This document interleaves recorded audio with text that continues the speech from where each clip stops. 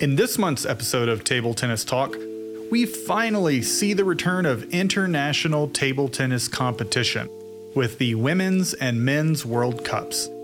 There is a ton to dig into with both of these monster tournaments, like surprise upsets and new techniques. Just make sure you've been practicing your serves because these group matches are tough.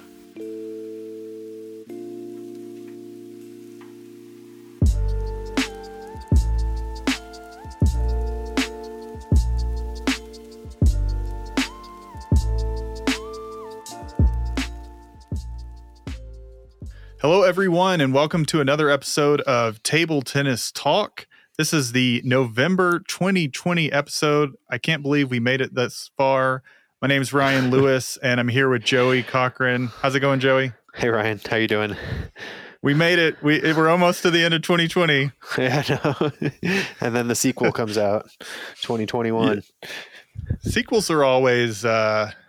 I feel like they're usually worse, but since 2020 was bad, then 2021 would have to be less bad, right? I hope you're right. Isn't that how it works? Yeah. 2020 has been a crappy year, but I don't know. I've actually really enjoyed it. The time spent with, my family and you did have a lot of everybody. Good things. Yeah, you had a lot of good things this year. Yeah. It's kind of worked out perfectly for us, but there's lots of bad stuff too. So I don't know. For sure. I'm ready for the holidays. I'm ready for 2021 to see what it brings. Hopefully better news, more traveling. Yeah. Well, we are in the middle of this month. I kind of didn't realize it in our last episode, but I was looking at my calendar. I have this wall calendar, which I update every month with things that are going on. And I was looking at the calendar, I was realizing we have 4 huge tournaments this month. That doesn't even happen on normal years. And so we are in the middle. The Men's World Cup just wrapped up last night. And so that's cool. That's really cool. The World Cup, was awesome. I think probably everybody, but for me, I had a lot of anticipation leading up to it, which sometimes makes it maybe a little bit of a letdown when it happens, but It was awesome to see and to watch, and so many good matches, a lot to talk about with it. Definitely. Yeah, it was definitely a really exciting tournament, and the perfect restart to table tennis, in my opinion. For sure. Yeah. Some of the best matches of almost any year we got to see. Yeah. Just incredible. But we'll talk more about that. Let's talk about how your month's been. How was November for you? It's been good. It's been very exhausting. So the sleep thing with the babies is real. So okay. The lack of sleep has been catching up to me a little bit. For the most part, I'd say that Liam sleeps pretty well, but it's still, definitely at least getting up a couple times in the night, and it catches up to you. So it caught up to me a little bit this month. It overall was a good month. I'm still beating my wife in our bet. So thanks to our podcast fan base helping me out there. When does it end? December 31st. So whoever's up till the end of the year. Yeah, end of the year.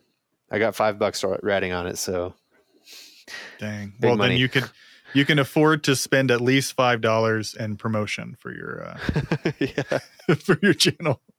Yeah. You spend more than that, then you just lost money. So if it makes me win, then I will do that. It's worth it. Okay. Maybe I'll spend $4 so that way I'll be up $1 and hopefully that'll make me the winner. You can buy something off a 99-cent menu. Yes. McChicken. Spicy McChicken. Those things are where it's at. Yeah. How's your month been? It has also been busy. I think I've probably got a little more sleep than you, I can imagine. I hope so. With no child at home. I did a very ambitious or drastic thing. So at my office, we have, there's a couple other units, and we had a tenant move in downstairs. And I realized that the sound dampening between floors is actually really bad. Oh, man. Because before there was a tenant that rented the place but never came in, and so I jammed my music really loud. And so I didn't even think it was that loud, but apparently it's pretty loud. And so they, like, the first week they complained, and I was like, oh man. So I got to turn my music down, and then I can also hear them when they're talking, so that's kind of distracting. Yeah, especially if you're recording and stuff for your classes. Yeah, the recording, it doesn't filter into the recording, but it's just like if I'm sitting here working on something and I can hear somebody kind of talking, and I know it's not, I don't know. I'm just so used to working on stuff in kind of peace and silence. And so I was coming to the office Monday through Friday, and it doesn't really matter what day or time that I'm actually working. So I flipped my schedule to a Friday, Saturday, Sunday, Monday week. And I just work 4 days and do like close to 10-hour days. And then I have most of the week off, Tuesday, Wednesday, Thursday off. So that's cool. I like that. Yeah. So then at least like half my week I'm here alone, and there's no one else here. I can't hear anybody, anybody's kids smacking against desks and crying like that. And Friday, usually nobody's here anyways, because people work from home on Fridays. So really Monday is the only day where people are actually in the office. So I've done it for a couple weeks, and it's worked pretty good. Back in college, when I was going to, when I was having to go to classes and work a full-time job, I did this same schedule, and it enabled me to like take classes on Tuesdays and Thursdays all day. And I don't know, I liked it then, and I seem to like it now. So that's cool. So in college you took Tuesday, Thursday classes. That was primarily. I did the same thing. Actually, I loved that schedule. Yeah. And then I keep playing ping pong. Yeah. I also watched this show on Netflix called The Queen's Gambit. Have you heard of this? I have heard of it. I haven't seen it. It's on Netflix. Yeah. Okay, I think I've seen some like ads, because like on the screensaver when they show like the ads for featured content, I'm pretty sure I've seen Queen's Gambit up there, but I haven't watched the show. It is so good. It is like maybe my favorite show of 2020. Like, it's so good because Tiger King. Yeah, I mean Tiger King was okay, but Tiger King was a little like, I don't know. Redneck. I don't know that. Yeah, I don't know that I would watch Tiger King again. Okay. Whereas, like, I could see myself watching this again. So it's about this young orphan girl who learns to play chess from the janitor. Yes, I've definitely seen previews for this. Yeah. Okay, so she learns to play chess. They at the orphanage, they give her tranquilizers. They give everyone tranquilizers, the kids, I guess, to just keep them calm. So she becomes addicted. And like when she's on these tranquilizers, she's able to kind of like visualize, like play chess games in her head. And so she becomes really, really good. She ends up beating the janitor pretty easily. He brings somebody from his chess group. She just knocks him out as well. And then once she gets adopted, then she starts playing in tournaments and beating everyone. And it's kind of like her rise to the top. And is it a TV show or is it a movie? TV show. It's 6 or 7 episodes. Interesting. I was thinking it was a movie, but that's cool. I prefer the shows because I can break it up a little more. Right. And I think one of the things, like when I was looking back on it, that really was interesting is how almost like how easily it could have been a show about ping pong, because in a lot of ways, chess is like ping pong. Like, it's very strategic. It's one person versus another person. There's tons of like preparation and planning and training, but it's like most sports are team sports, right? Most sports, other than maybe like boxing or tennis, are like team sports that are popular. And so this show kind of about a type of sport that is like focused on a single person. I could see it like being like a show about ping pong. And in chess, especially at the time period of the show, Russia was like the completely dominant country, just like China is dominant here. And so it was like she was learning Russian, so she would be able to like kind of communicate, and she like kind of like going to Russia and playing was like the holy grail. Is it based on a true story? I wish, but no. It's based on a novel. Okay. Yeah. It's funny fiction. You mention it's like the similarities between chess and table tennis, because I've always called table tennis like physical chess, because it's so strategic. There are always things that are changing. You have to adjust your strategies based on your opponent's strategies, and then as you adjust, then they adjust, then you have to readjust, and it's really, and it's all physical. So it's really pretty close to chess as far as strategy, and it's interesting you made the comparison as well. Yeah. So I mean, I'm holding out hope that maybe somebody thinks that it would be cool to have a ping pong show, because that would be awesome. More than just like the anime.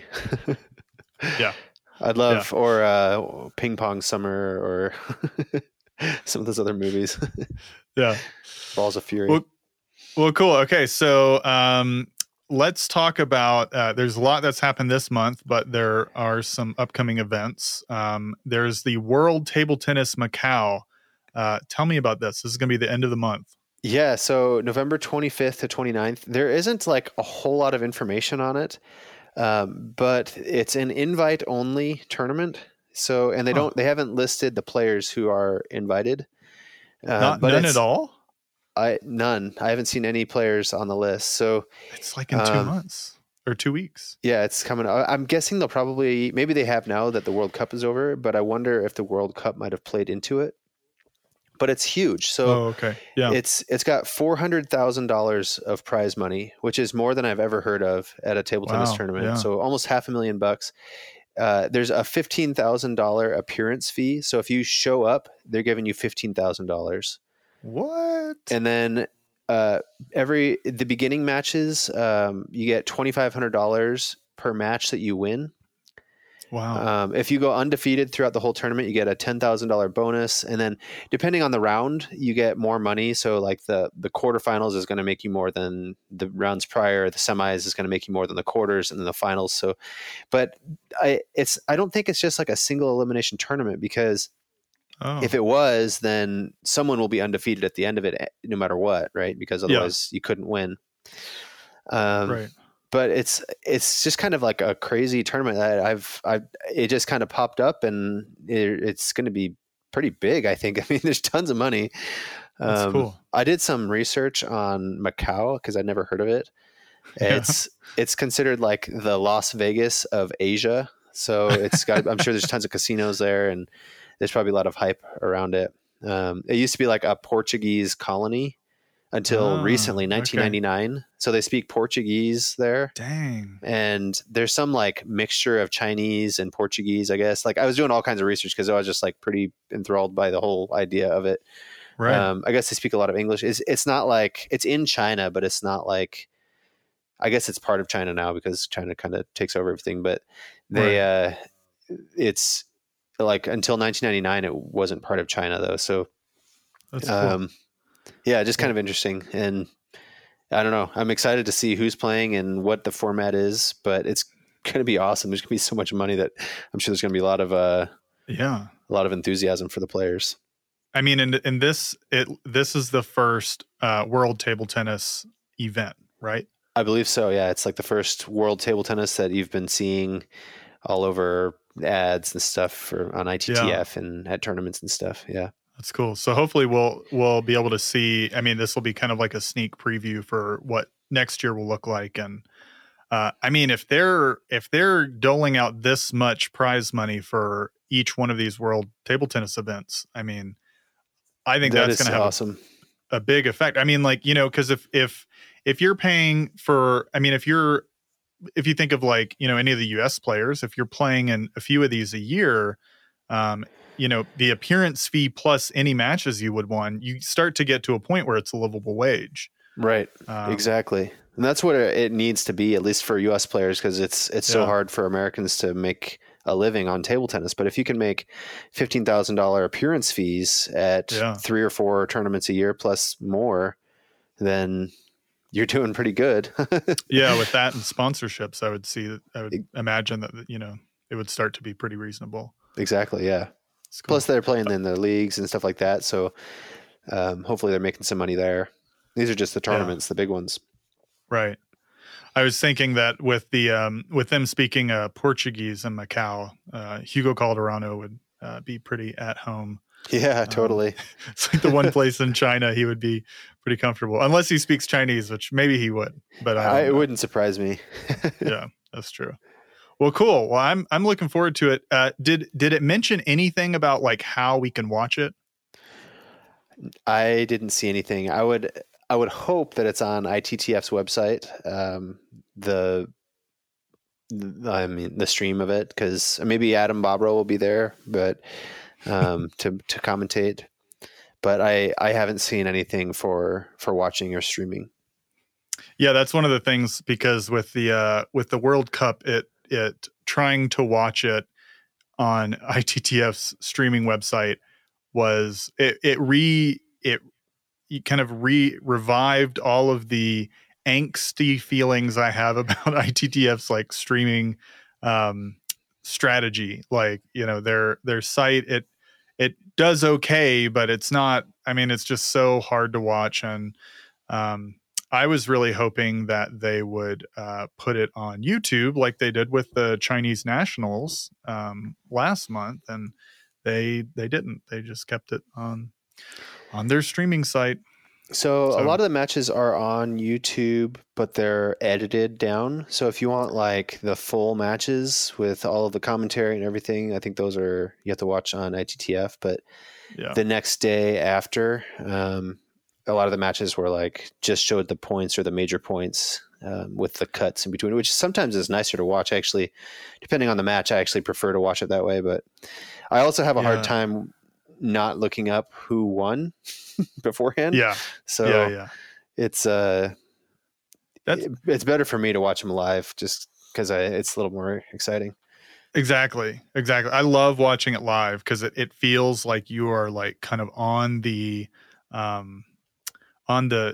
path with these players, and you don't know what's going to happen. You can't know. And even though, when you're watching matches to kind of like analyze them or just kind of enjoy them in a different way, I do like the edits too. The other thing is with the edits, like if I don't go and look beforehand, I'll know that it's like, okay, well, this is like a 7-minute edit. So I can tell, okay, it's probably going to be like 6 games or 5 games. So if someone gets up, it's like, okay, well, this person's going to win. Like I don't know. I can tell even if I don't look. So totally. The live is always better for me.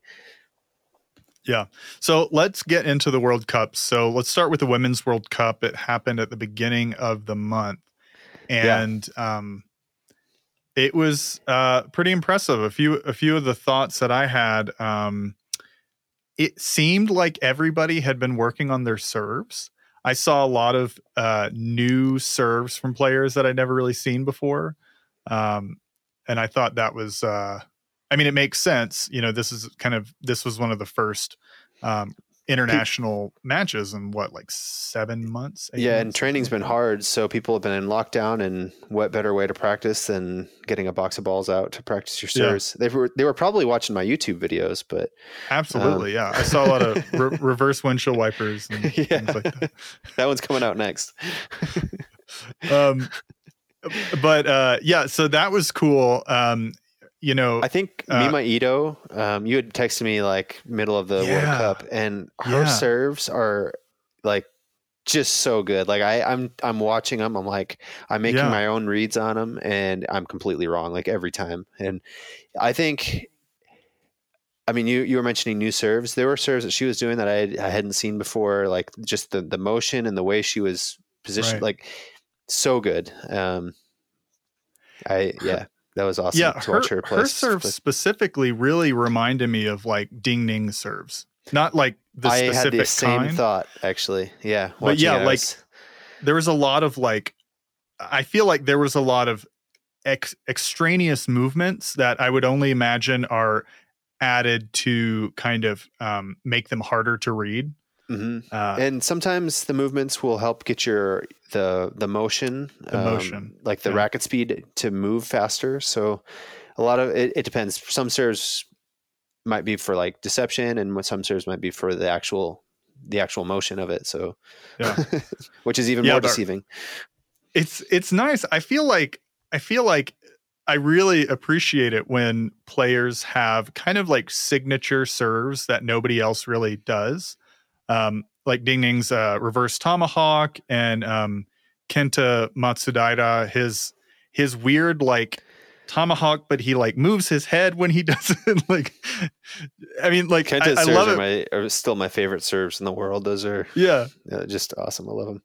I love when players have these signature serves, and so I think Mimi Ito now has. I think she has two. Like one is like the shovel serve where she reaches kind of all the way around her body with her racket before she does it.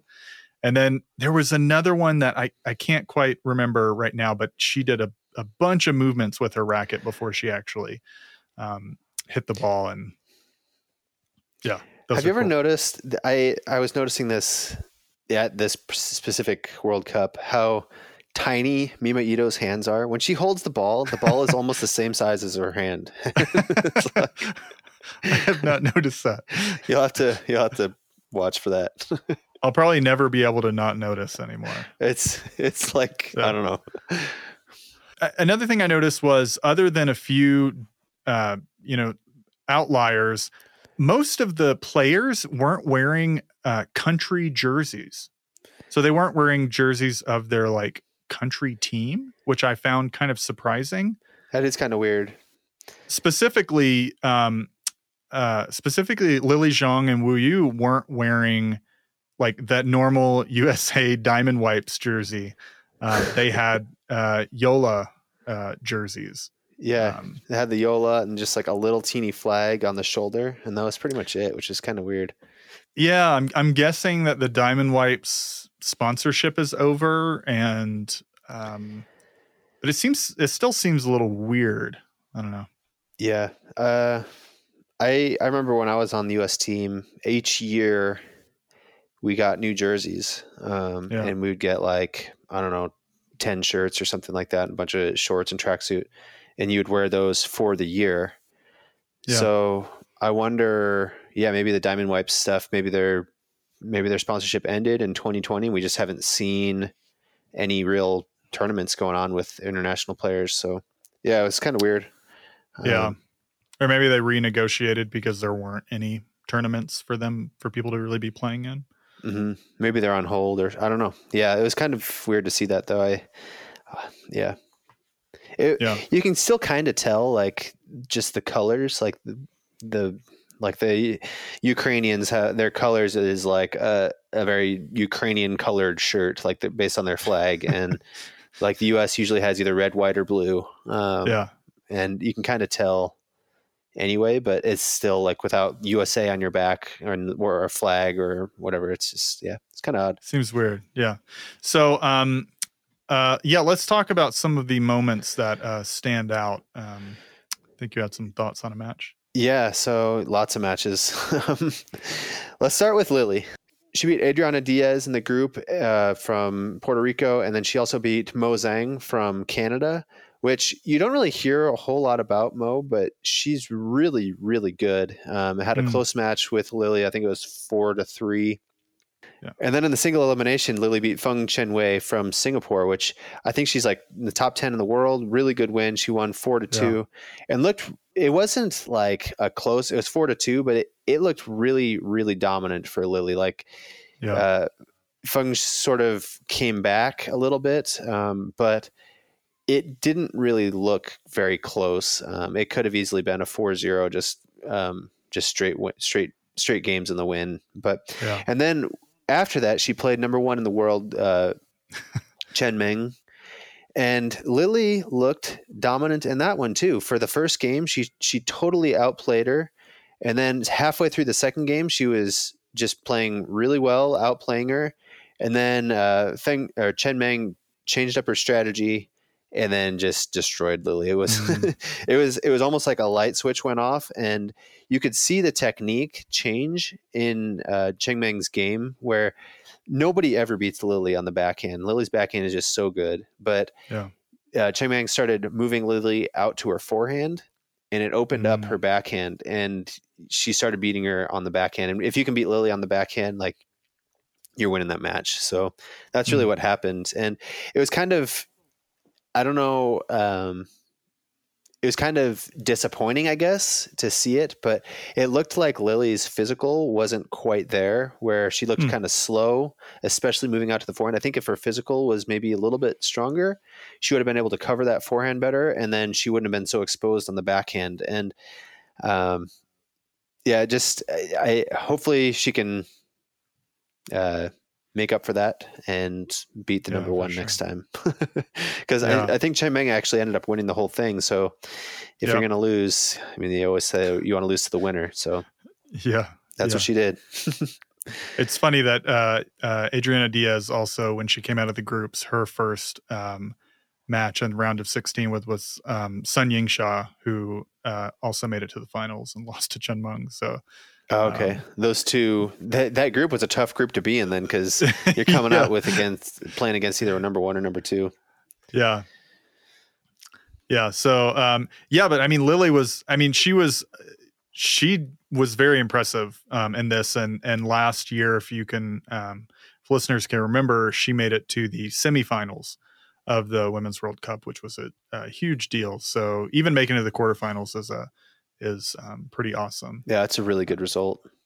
The World Cup is like such a tough tournament to win, because you're taking like just the best players. It's an invite only, not invite. You have to qualify for it, and you have to have basically won tournaments around the world in order to play in it. So every single player in this has really strong results on the world stage.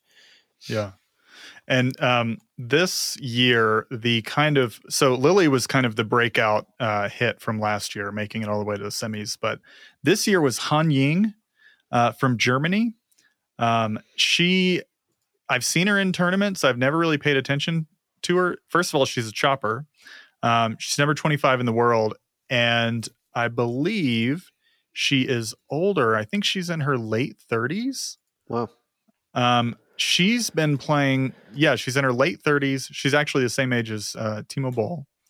They must be good buddies. She used to be, for 3 or 4 years, like in the mid 2010s, she was in the top 10. And then kind of ever since then, she's kind of, been around the 30s. And so she really must have just been practicing so much during quarantine to kind of really come out and perform so well. She made it to the semifinals. She played against Chen Meng, and she actually took Chen Meng to 7 games, which up until that point, Chen Meng hadn't lost a single game. She played against Bernadette Sox. She played against Lily Zhang, and then she only lost when she played against Han Ying. So that's pretty impressive. Another thing that I noticed was it seemed like the matches were almost like a higher level play than usual. Like it seemed like people were really playing their best, and it felt like the matches were going to longer games because there was more people winning back and forth. And so I did a little sleuthing math, and in 2019. Only 10 matches went to 6 or 7 games, but in 2020, 16 matches went to 6 or 7 games. Wow. That's cool. Which is a considerable change. And I feel like that was a result of players really coming out and just being so psyched to be playing again and ready to kind of do their best. Yeah, that's actually a pretty cool statistic. I'm glad you did that. Well, I felt like when I was watching it live, I felt like, man, there's a lot of games going to like, really kind of like back and forth games, which are very fun to watch, add to the anticipation. But I was like, is it just a perception because I haven't seen live ping pong for 7 months, or is it reality? And turns That's out interesting. I wonder. Yeah, the math checks out. The math checks out. I wonder if they're like everyone's just so rested and, like you said, maybe just like ready to play and ready to just give it all, or maybe that's. I wonder what it was that contributed. Maybe it's just luck for the viewers. Yeah. That's cool though. That's neat. Yeah. Another one of the changes for anyone watching the either the women's or the men's World Cup is a different voice than usual. Our good friend Adam Bobrow was not there. Instead, we had Wang Dong, who is, I guess, a Chinese announcer, and he provided the announcing for Table 1 and then the semis and the finals. And there were also a lot of players for, at least for the men's. I didn't hear any for the women's World Cup, but for the men's World Cup, there were a lot of players who helped with the commentary as well. So, and I had actually talked to Adam. He was really hoping to go, and I think there were some issues with his visa or something, which he was really just disappointed that he wasn't able to make it. And I think a lot of viewers out there were also pretty disappointed. But yeah, it sounded like sorry, go ahead. I was going to say, I think that the people who did the commentary did a pretty good job for the most part. Yeah, I was usually when Adam's not commentating, I usually don't really like whoever is taking his place. But this was actually pretty good. So I think this was a good replacement. I feel like for the World Cups, you have to have someone good. So they picked someone good. I also heard that because all of the players were going into the Chinese bubble where they weren't, where they were completely quarantined, that I'm assuming Wang Dong is a Chinese national. And so it was much easier for him to come and commentate it than to get Adam to come do it with the visas and the quarantine and all of the stuff that would entail. So. Oh yeah, that's probably a good point.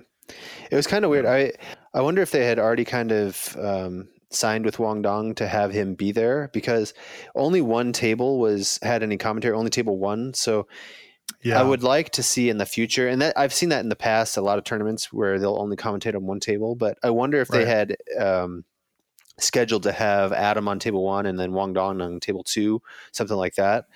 But because only half the matches had commentary, which is, it just makes it so much better with any sport or anything that you're watching. You need that commentary to really bring the viewers into it.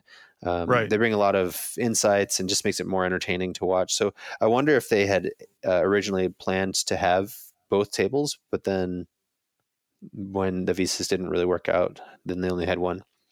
Yeah. I noticed that the camera quality was also not as good on table 2. Oh, really? Yeah. And normally table 1 is what they televise. So hopefully they kind of, with World Table Tennis, they fix that. Even though I know some of the tournaments with World Table Tennis they're not going to be any overlapping matches, which will be nice. That is good. Because, I mean, a lot of times I'll be watching a tournament and someone will be playing on table 3 or something like that. It's like, well, I want to watch it. This is like an amazing match, and I see the results and I see the scores coming in with the live score updates, but it's like, I don't know. It can be disappointing. A lot of times, like Kanak will be playing on not table 1 or table 2 and can't really watch them. So yeah, well, let's move on and talk about the men's World Cup.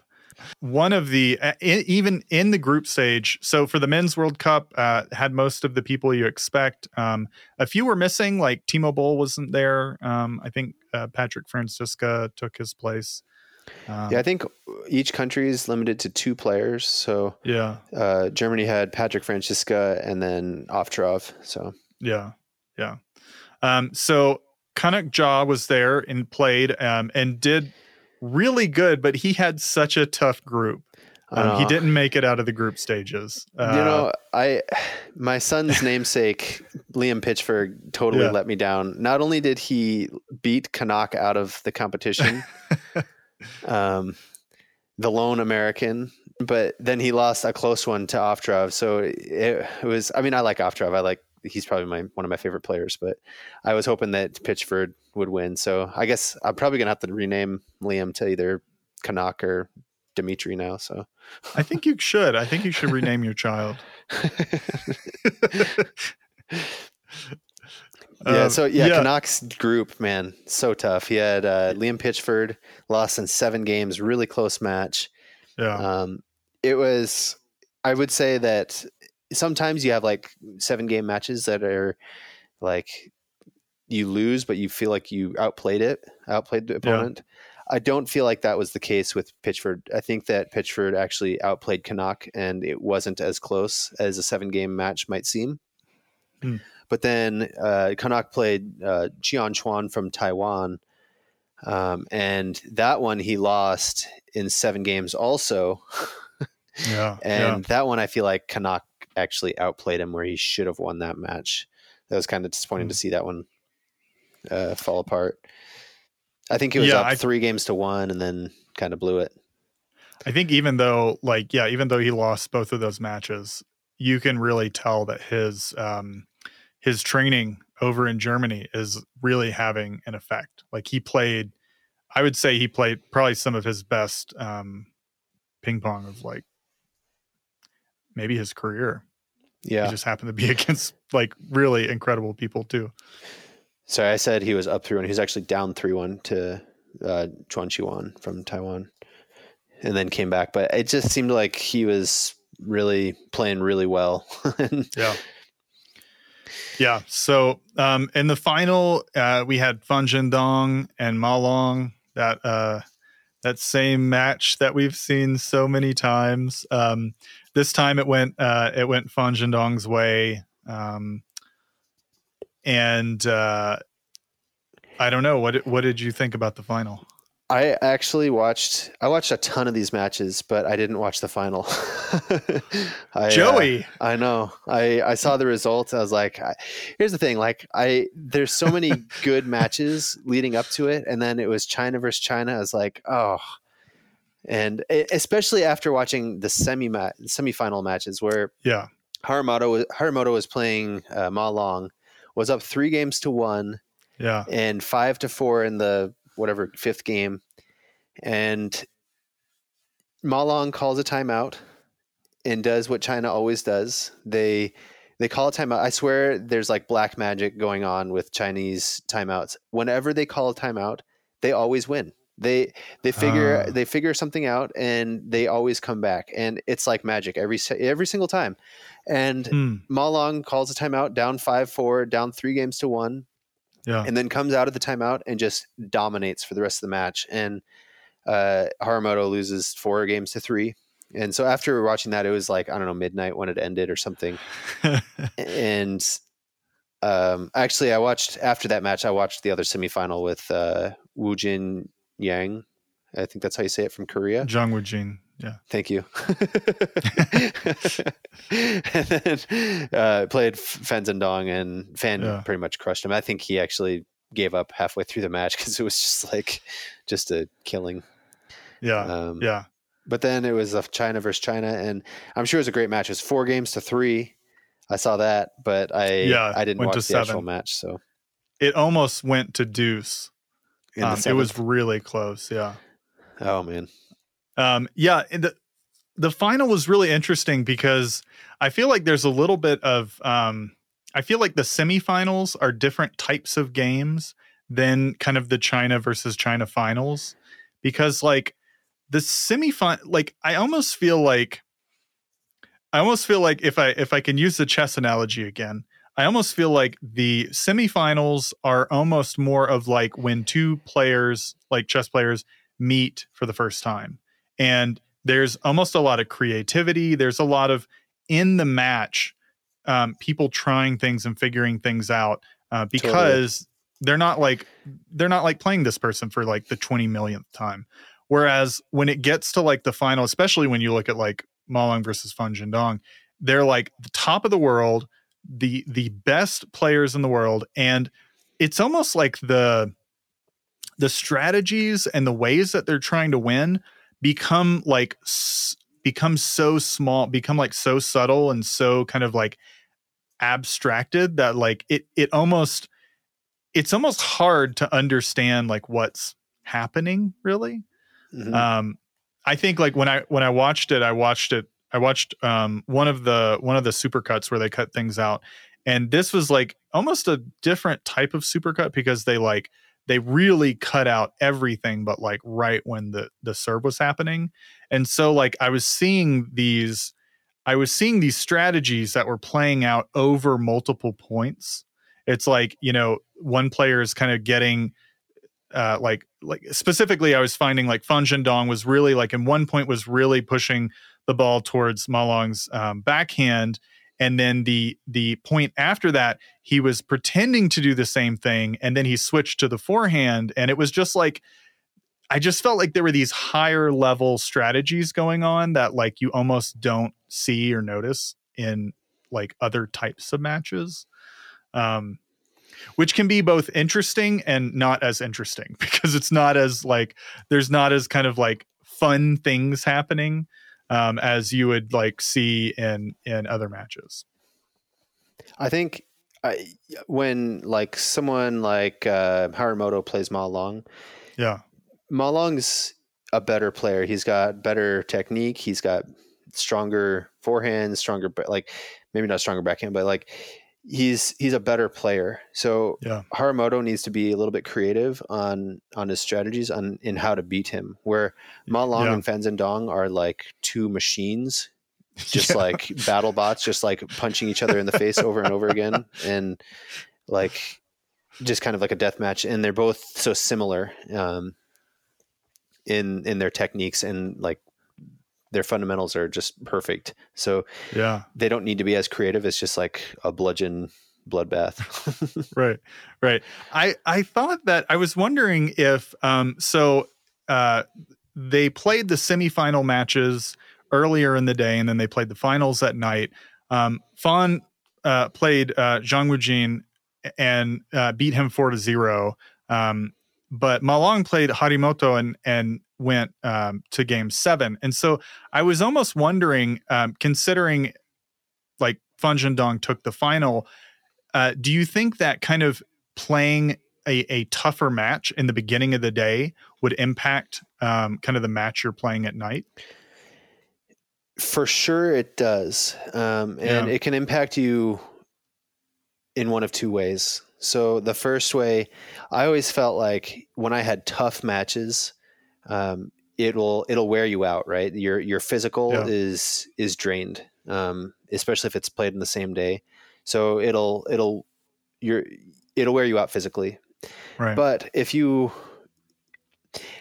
can also help you. So when you have tough matches and you overcome like a 3-1 game deficit, it builds like a lot of confidence in you. And when you kind of figure out how to win, it's not like Ma Long doesn't know how to win. He knows how to win, but even having tough matches leading up to the final, it kind of like strengthens that and helps you to pull through in the finals. So if you watch other sports like college football, I love college football. So if you have a team that just like dominates the competition all year long, and then they get into the playoffs and then they play someone really tough, they usually don't play as well. Where if you have a team that they win all their games and they dominate most of them, but then they have some really tough ones where they've had to come back, they've kind of figured out how to win, and it actually helps them in the playoffs. And those are the teams that usually win. So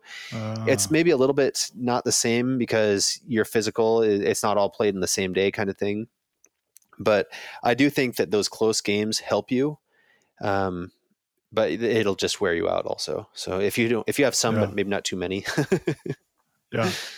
So, I mean, so Ma Long played Harimoto and went 7 games. And then later that day, he had a 7-game match with Fan Zhendong. So for sure, I mean, I guess not for sure, but I would think that he was definitely feeling physically drained at least a little bit, Right. even at the top level.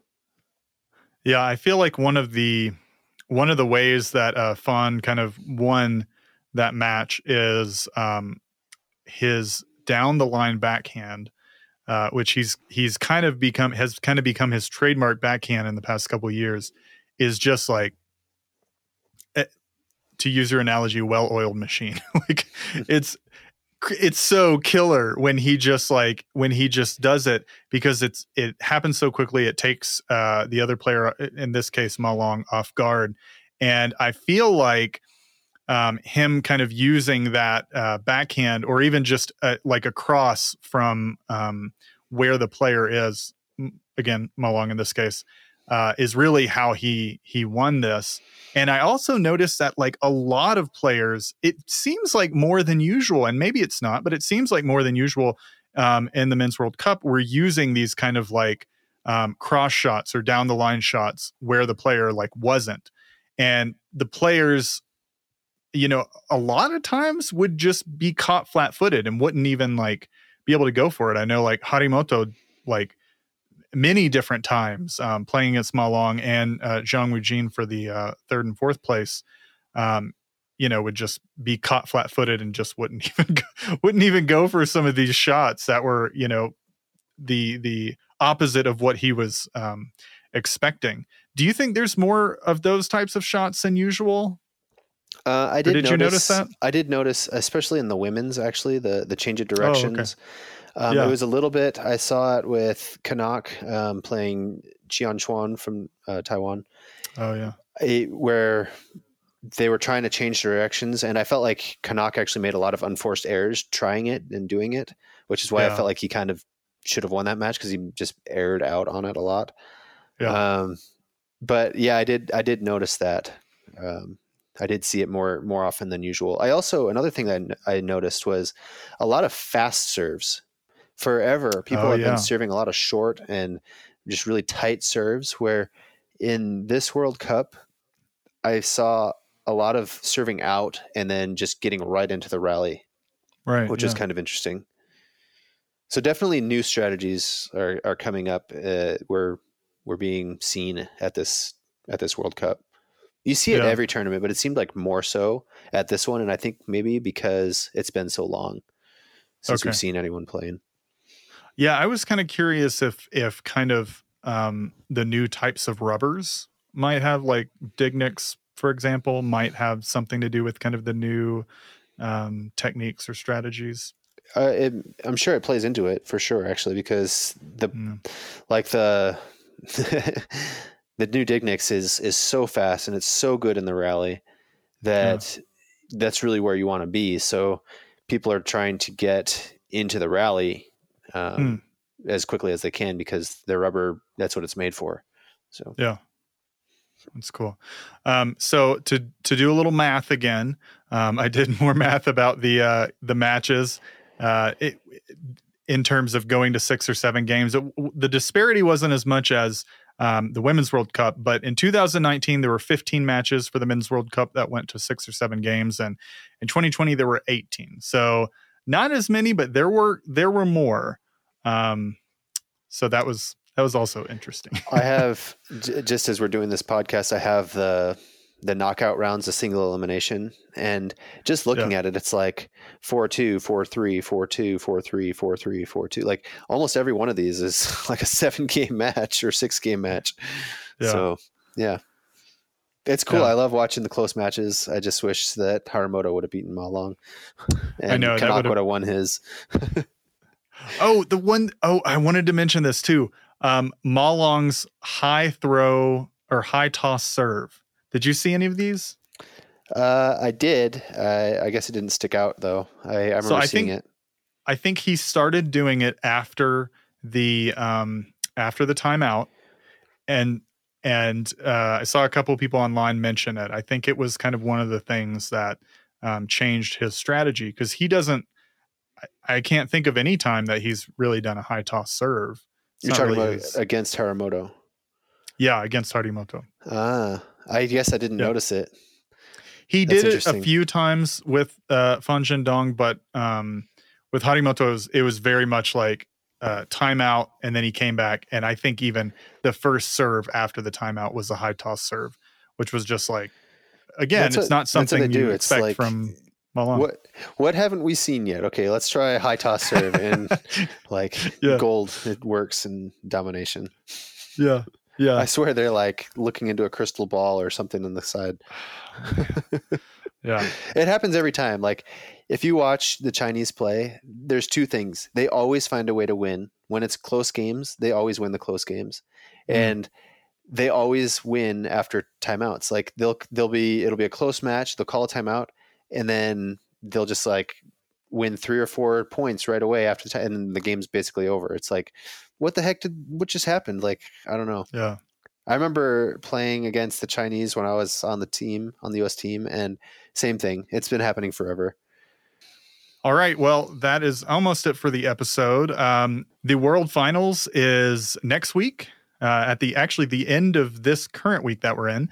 And then the World Table Tennis Macau is going to be the week after that. So, man, 3 weeks in a row, 4 weeks in a row, really. Yeah. Where is the World Finals? Is that in China? It's also in China. It's not the same place as the World Cup, but that makes sense, right? Because they're there for the World Cup, then the World Finals will be in China, and then the Macau is technically in China, I think, or a part of China. Yeah. So yeah, might as well just keep them all there. Yeah, I think that the what I'm looking forward to in the World Finals is that the players will be different. Like it's a lot of the same players, but it's not all of the same players as the World Cups. There'll be some. What exactly is the World Finals? Is that the World Championships or the World Cup Finals or Pro Tour Finals? What is the World Finals? I haven't researched that yet. Yeah, so it's supposed to take the place of the World Tour Finals. Typically, they do that at the end, and then they take the results of like the Platinum Opens and things like that. But since they had like 2 or less than that this year, they kind of renamed it. So it's just kind of the World Finals. Yeah. Okay. Gotcha. It's kind of an odd year. So they're coming up with new names.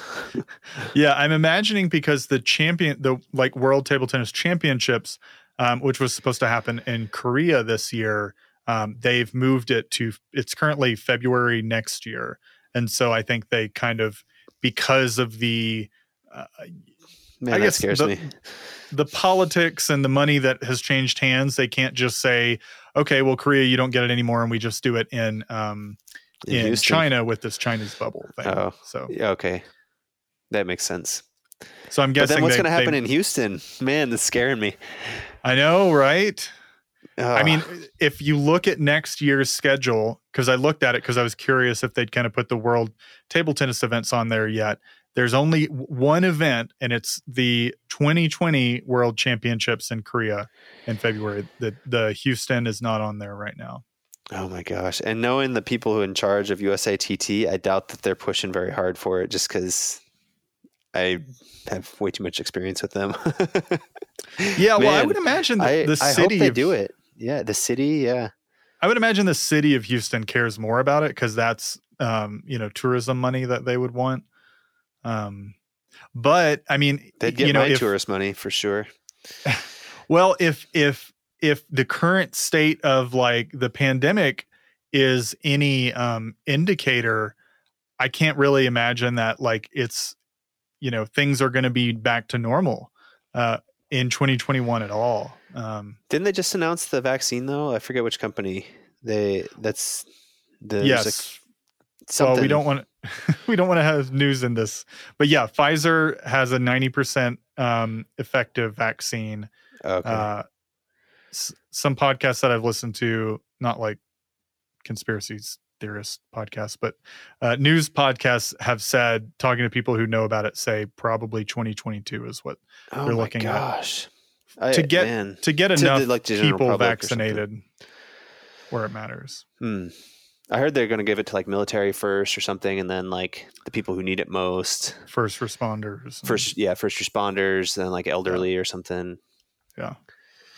Yeah. So I don't know. I just hope they push it back enough to where my wife and I feel comfortable traveling and we can go and attend. Because if it's anything like it is right now, in terms of how rampant the virus is spreading, we would not go to Houston if it was there.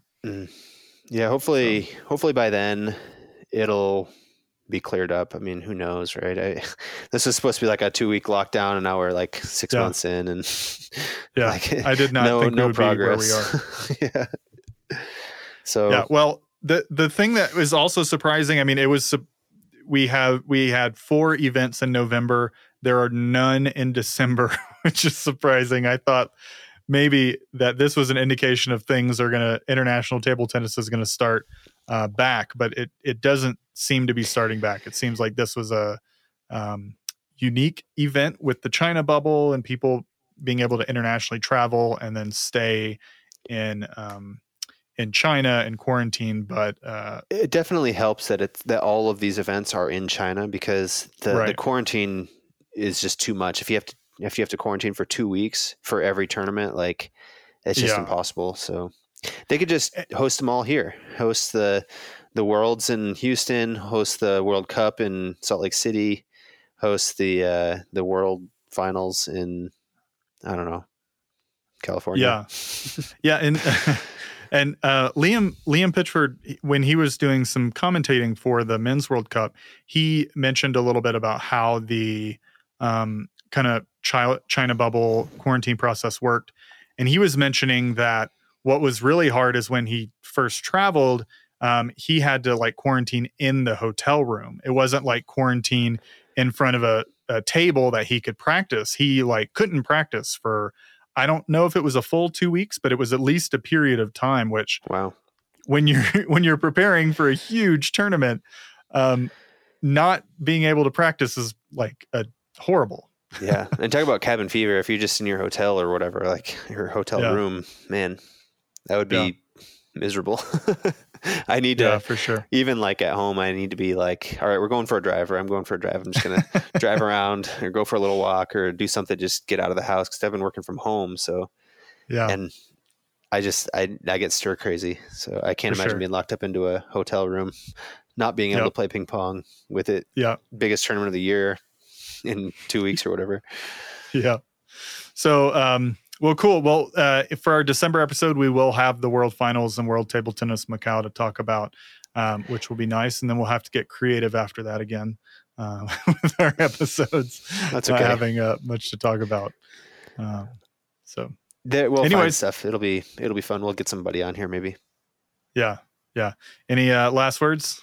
No, thanks for watching, and it's good to catch up on all the TT and have something to watch and to talk about. So it's been good. It's been a good month. Joey, thanks for watching. You are too in the YouTube land. I'm what? You're too far.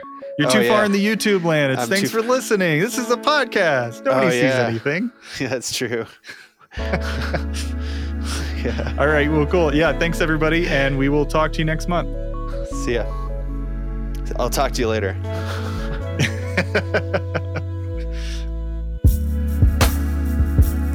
Table Tennis Talk is a monthly podcast by Joey Cochran and Ryan Lewis, edited by Dan Emery from Black Matter Mastering.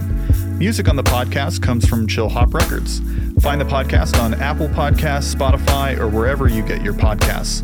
And leave us questions, comments, or feedback on our Facebook page at Table Tennis Talk Podcast or on Twitter at TT Talk Podcast.